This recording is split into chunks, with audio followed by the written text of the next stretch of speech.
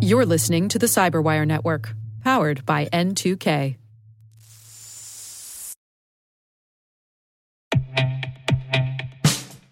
And now, a message from Cyberbit. Mastering cybersecurity is like mastering a sport. You build muscle memory through rigorous practice, then you train as a team to foster cohesion while operating under pressure. Like athletes, cybersecurity professionals thrive on hands-on simulation. But traditional courses, certifications, and open-source labs won't build you a winning team. You need Cyberbit. Cyberbit offers a hyper-realistic simulation environment for your SOC, IR, and C-suite to refine your skills, all using the market-leading SIMs, EDRs, firewalls, and WAFs they use every day. Cyberbit is offering Cyberwire listeners a free live-fire exercise. Sign up your team now at cyberbit.com/cyberwire.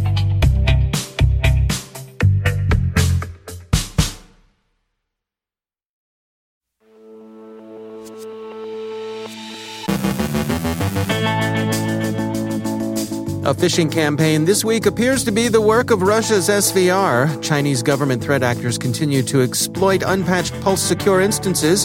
The FBI renews warnings about unpatched Fortinet appliances. Healthcare organizations still work to recover from ransomware.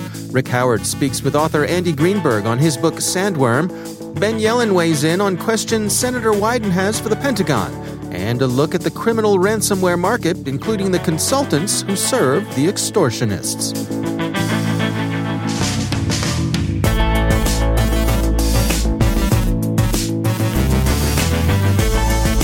From the Cyberwire studios at Data Tribe, I'm Dave Bittner with your Cyberwire summary for Friday, May 28th, 2021.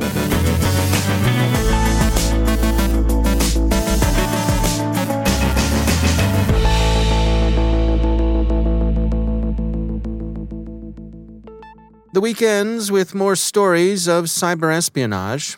Microsoft yesterday announced its discovery of a new campaign by the Russian threat actor Redmond calls Nobelium, which is the group others know as Cozy Bear. By general consensus, it is associated with both Russia's SVR and the SolarWinds compromise. Nobelium this week succeeded in compromising a constant contact email marketing service account belonging to the U.S. State Department's Internal Assistance Agency, USAID. The threat actor then used that account to send convincing phishing emails to more than 3,000 accounts at over 150 organizations. The fishhook was a link that installed the native zone backdoor, and Microsoft has provided technical details about the attack. U.S. organizations were most heavily targeted, but at least 23 other countries were also affected. Velocity, which has also been tracking Cozy Bear's new campaign, points out that the fish bait in the emails was frequently election-themed.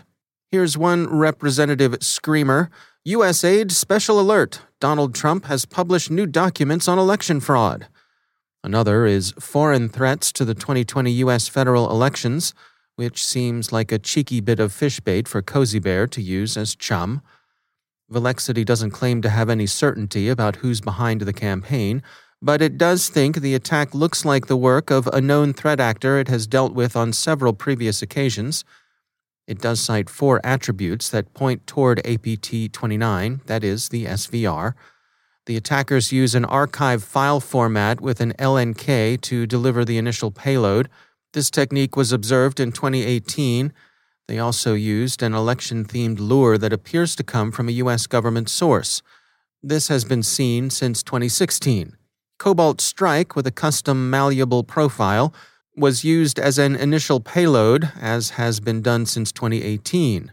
And finally, the scope and timing of the campaign looks like the familiar paw prints of a Huggy Bear. Many targets got the same phishing content at about the same time. Chinese intelligence services have also been busy. FireEye's Mandiant unit has followed up earlier research into Pulse VPN exploitation and concluded that the Beijing-linked threat actors UNC 2630 and UNC 2717 have introduced 4 new families of malware and deployed these against economic verticals given priority in China's 14th five-year plan. The cyber espionage is characterized as sophisticated and evasive, and as exhibiting an intimate familiarity with the victim's networks. The 4 new strains of malware are Bloodmine, a utility that parses Pulse Secure Connect log files and extracts information related to logins, message IDs, and web requests. It then copies the data it obtains to another file. Bloodbank, a credential theft utility that parses 2 files containing password hashes or plain text passwords and expects an output file to be given at the command prompt. Clean Pulse, a memory patching utility that may be used to prevent certain log events from occurring. Researchers found Clean Pulse in close proximity to an Atrium web shell. And finally, Rapid Pulse, a web shell that's capable of arbitrary file read. As other web shells so often do, Rapid Pulse exists as a modification to a legitimate Pulse Secure file. The attacker can use Rapid Pulse as an encrypted file downloader. While some European organizations have been targeted, the great majority of those affected have been in the United States. The US FBI yesterday warned that foreign actors were exploiting unpatched Fortinet VPNs to compromise US municipal governments. Quote, as of at least May 2021, an APT actor group almost certainly exploited a FortiGate appliance to access a web server hosting the domain for a U.S. municipal government. The APT actors likely created an account with the username Ellie to further enable malicious activity on that network. End quote. Once they're in, the attackers can accomplish a number of unwelcome things: data exfiltration, further malware installation, data encryption, and so on. Organizations that think they may have been affected should look for FTP transfers over port 443 and unrecognized scheduled tasks, especially synchronized time zone. This isn't the first warning the FBI or CISA have issued about the risk of leaving Fortinet appliances unpatched, and we emphasize that Fortinet has had a patch available for some time. Their first warning arrived on October 12th of last year. The second was issued almost 2 months ago on April 2nd. There's almost a touch of weariness in yesterday's warning. It's like, come on, people, how much more can we spell it out for you? Tell His Honor to have people patch the city's stuff, okay? It's worth noting that local governments shouldn't presume they enjoy immunity from the attentions of unfriendly foreign states. BlackBerry puts the worldwide Conti ransomware victim count north of 400. A lot of these have been healthcare or first responder targets, prominently Ireland's HSE, New Zealand's Waikato DHB, and California's Scripps Health, all 3 of which continue to work toward recovery. BlackBerry took a look at the free decryptor Conti operators offered in a fit of either remorse or, more probably, fear of the attention from law enforcement that widespread public odium would spur. BlackBerry concluded that the decryptor was indeed legitimate and not a further scam, but lest one be inclined to credit Conti operators with a functioning conscience, consider the comment they provided NewsHub about their infestation in Waikato. Quote, for last 3 days we tried to contact them and we offered help with restoring the network. With our help they could restore it for 1 day. Without our help they will have to rebuild their network from the beginning. They decided to ignore us and torture their employees and patients. It is only their fault that DHB is still offline. They can't use their backups. We deleted most of it. End quote.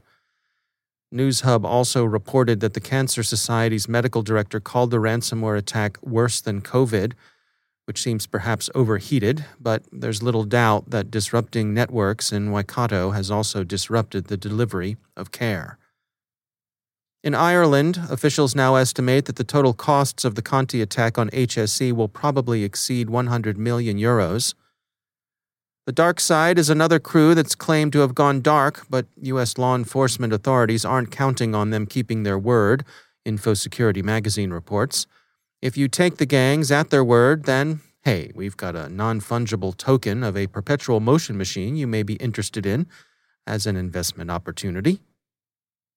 And finally, the underground criminal economy is a complex one that mirrors many aspects of legitimate markets. Crooks have their consultants, just as legitimate businesses do, Gemini Advisory reports. They squabble sometimes. A dark web fight between R-Evil and a criminal middleman, a ransomware consultant, has revealed some of the features of that market.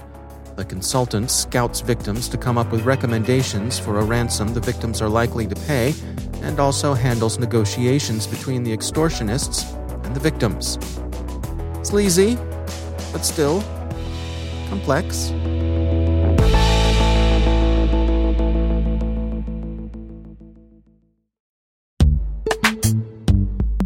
Every day, your IAM tech debt grows. Your multi-generational services struggle to work together.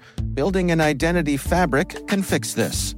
It makes all your identity tooling stronger and allows you to connect any app to any service you want to use, with zero coding, zero maintenance, and zero app downtime. Strata's identity orchestration platform separates the identity logic from your applications, so you can optimize existing IAM tools and manage them in a single control plane. Now, every vendor, standard, and architecture work together. In short, building your identity fabric means you can secure your non-standard apps, keep your complex access policies, retire outdated IDPs, and modernize in record time. So build your fabric with Strata Identity and get rid of tech debt for good. Visit strata.io/cyberwire, share your identity priorities, and receive a pair of AirPods Pro. Offer valid for organizations over 5,000 employees. Connect today at strata.io/cyberwire.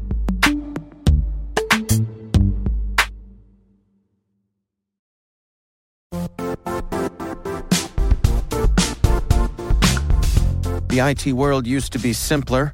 You only had to secure and manage environments that you controlled. Then came new technologies and new ways to work. Now, employees, apps, and networks are everywhere. This means poor visibility, security gaps, and added risk. That's why Cloudflare created the first-ever connectivity cloud. Visit cloudflare.com to protect your business everywhere you do business.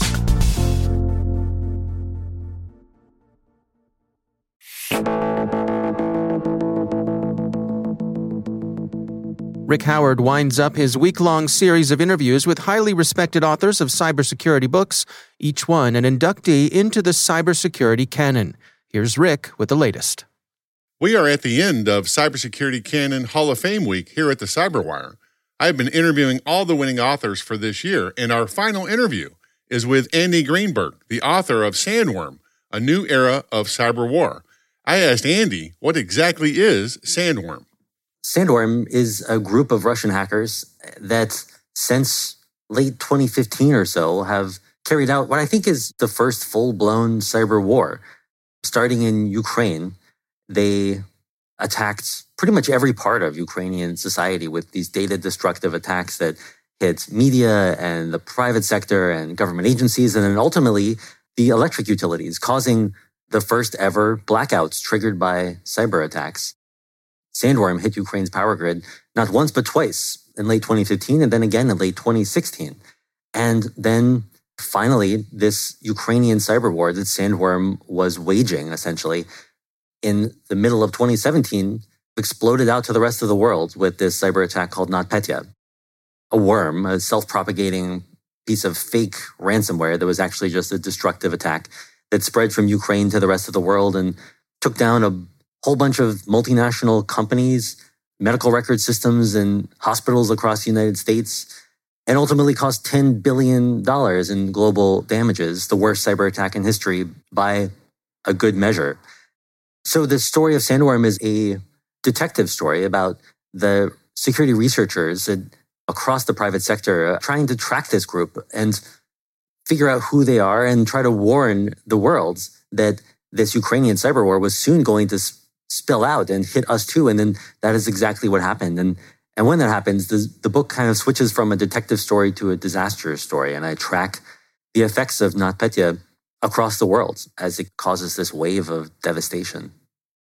I've been including Sandworm into a triad of recent must-read Cybersecurity Canon Hall of Fame books that not only tells the history of the relatively new development of continuous low-level cyber conflict between nation-states from about 2010 until present, but also attempts to explain the current thinking of some of the key cyber power players like Russia, China, the United States, Iran, and North Korea. David Sanger's Hall of Fame book, Perfect Weapon, covers the history and key thinking of all the power players. Richard Clark and Robert Nackey's Hall of Fame book, Fifth Domain, covers similar material, but leans towards the policy side of the discussion. And finally, Andy Greenberg's Hall of Fame book, Sandworm, focuses specifically on Russia. The book is called Sandworm, A New Era of Cyber War by Andy Greenberg, and you can hear a much more in-depth, longer interview in my CSO Perspectives podcast exclusively on the CyberWire Pro subscription services. And congratulations to Andy for his induction into the Cybersecurity Canon Hall of Fame.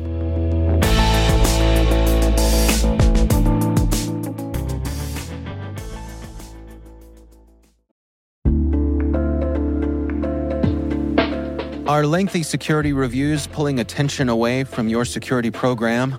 With the largest network of trust centers, Vanta can help you streamline security reviews to win customer trust, save time, and close deals fast. Proactively demonstrate security by showcasing key resources like your SOC 2 or ISO 27001 and provide real-time evidence for passing controls. And when a security questionnaire is required, Vanta takes the first pass for you. Visit vanta.com/cyber to take a self-serve tour. That's vanta.com/cyber.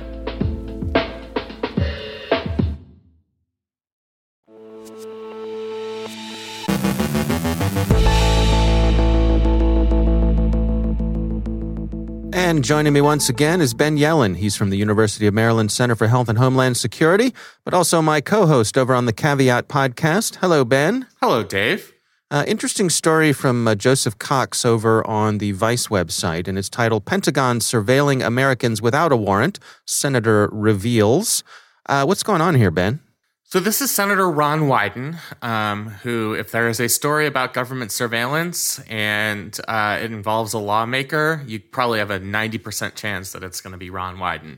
Right. He has sent a letter to the Department of Defense asking them to declassify a program where they are conducting warrantless surveillance of Americans. So he's asking for detailed information from the Department of Defense, the Pentagon, the NSA, and the Director of National Intelligence about this program where special forces in the U.S. military are buying location data from data brokers. So these are private data brokers, and without a warrant, the government is going in and obtaining some of this data. So Senator Wyden has a bunch of questions that he specifically wants answered. One, I think that's particularly relevant, both because it's what the majority of the American people care about, and there's some legal significance, is how many of these communications were between American citizens or U.S. persons, where you have an American person on one end or the other. Those types of communications merit significant Fourth Amendment protection, even if they have some sort of national security implication. You know, other communications, when we're talking about somebody's phone conversations or internet traffic being incidentally scooped up because they've been coordinating with an overseas terrorism target, that might have a slightly higher justification under the law. But that's sort of what Senator Wyden is asking here is, what is the extent of this data collection program? So the ask here, and this is a letter to the Defense Secretary Lloyd Austin, is please release this information publicly so members of Congress, including those that aren't on the relevant intelligence committees, can have a reasoned debate on what the issues are here. And this can inform the decision of lawmakers as to whether to pass some sort of remedial legislation like the Fourth Amendment is Not for Sale Act, which we discussed on our Caveat podcast. Yeah. Now, one of the things that caught my eye here is Wyden is making the point that a lot of this information they can't publish, like some of the responses from the DoD they can't publish because some of their answers are classified, and Senator Wyden is pushing them to declassify these answers, as you say, so they can have more public review. Yeah, I mean, that's one of the problems about any sort of public debate about these programs is oftentimes we're all flying blind. You know, some of the only public debates we've had about counterterrorism intelligence programs have been after high-profile leaks, looking at you, Mr. Edward Snowden.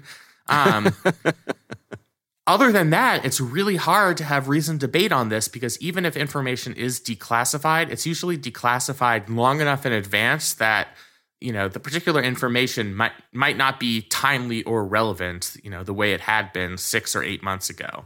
So we see that with the release of FISA court opinions, where it reflects information that might have been useful, a year ago, but the intelligence community has already moved on. They have different targets. They already have new methods under consideration. And that's what's happening here. There are some members of Congress, particularly the 8 members of the leadership in the House and the Senate, and then the chair and ranking members of the Intelligence Committee, who are able to see this. But they can't really spark a public debate if so many other members of Congress and the general public are completely in the dark as to how this program works. And it's one thing that's very frustrating about trying to seek reform on these types of issues is you are dealing with classified information. Right. I will say that, there's a reason this information is classified. It really does reveal some of our intelligence methods. It could reveal confidential sources. And, so it's not like they're just arbitrarily keeping things classified, although they have done that in the past. Yeah, Wyden kind of speaks to that, too. In his letter to Secretary of Defense Austin, he sort of points to, I guess, that notion of that the DOD has been accused of overclassifying things. And in Wyden's letter, he says, information should only be classified if its unauthorized disclosure would cause damage to national security. The information provided by DOD in response to my questions does not meet that bar. Interesting. Yeah. So I'll tell you is that for him to say? It is.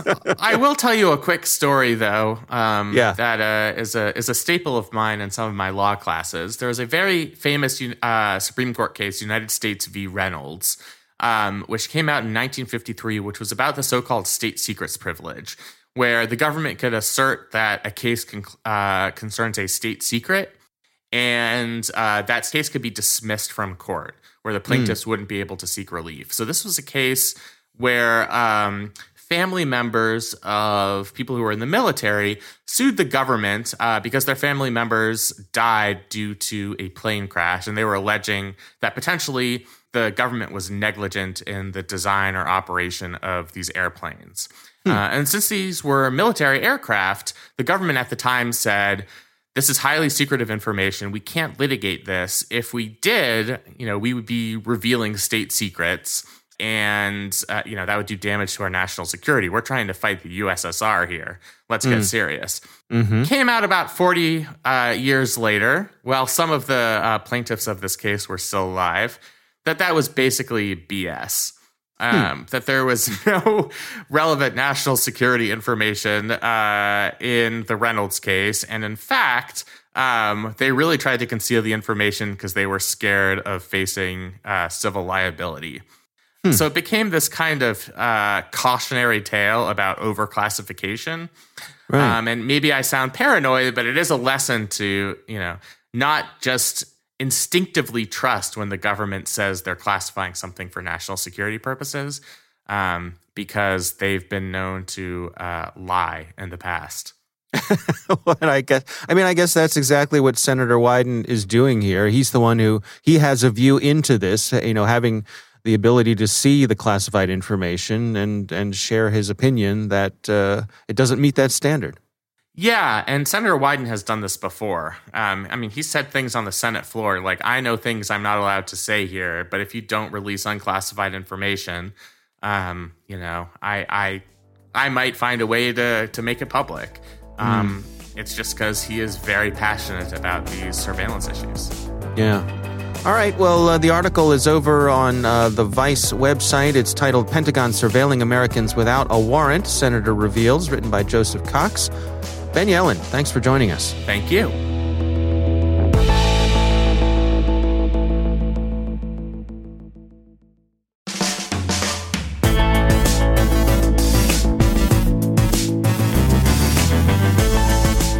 And that's the Cyberwire. For links to all of today's stories, check out our daily briefing at thecyberwire.com. If you are looking for something to do over the upcoming long holiday weekend, at least here in the U.S., Be sure to check out my conversation with Brandon Hoffman from Intel 471 on Research Saturday. We're discussing EtherSilent, the underground's new favorite Maldoc builder. That's Research Saturday. Check it out. The CyberWire podcast is proudly produced in Maryland out of the startup studios of Data Tribe, where they're co-building the next generation of cybersecurity teams and technologies. Our amazing CyberWire team is Elliot Peltzman, Guru Prakash, Kelsey Bond, Tim Nodar, Joe Kerrigan, Carol Terrio, Ben Yellen, Nick Valecki, Gina Johnson, Bennett Moe, Chris Russell, John Petrick, Jennifer Iben, Rick Howard, Peter Kilpie, and I'm Dave Bittner. Thanks for listening. We'll see you back here next week.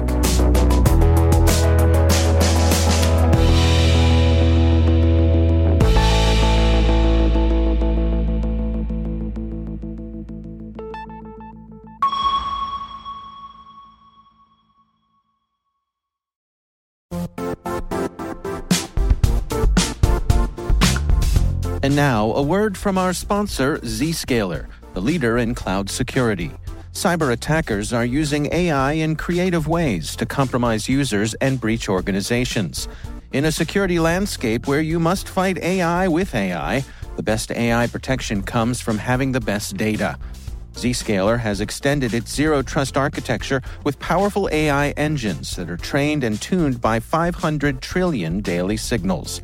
Learn more about Zscaler Zero Trust Plus AI to prevent ransomware and AI attacks. Experience your world secured. Visit zscaler.com/zerotrustai.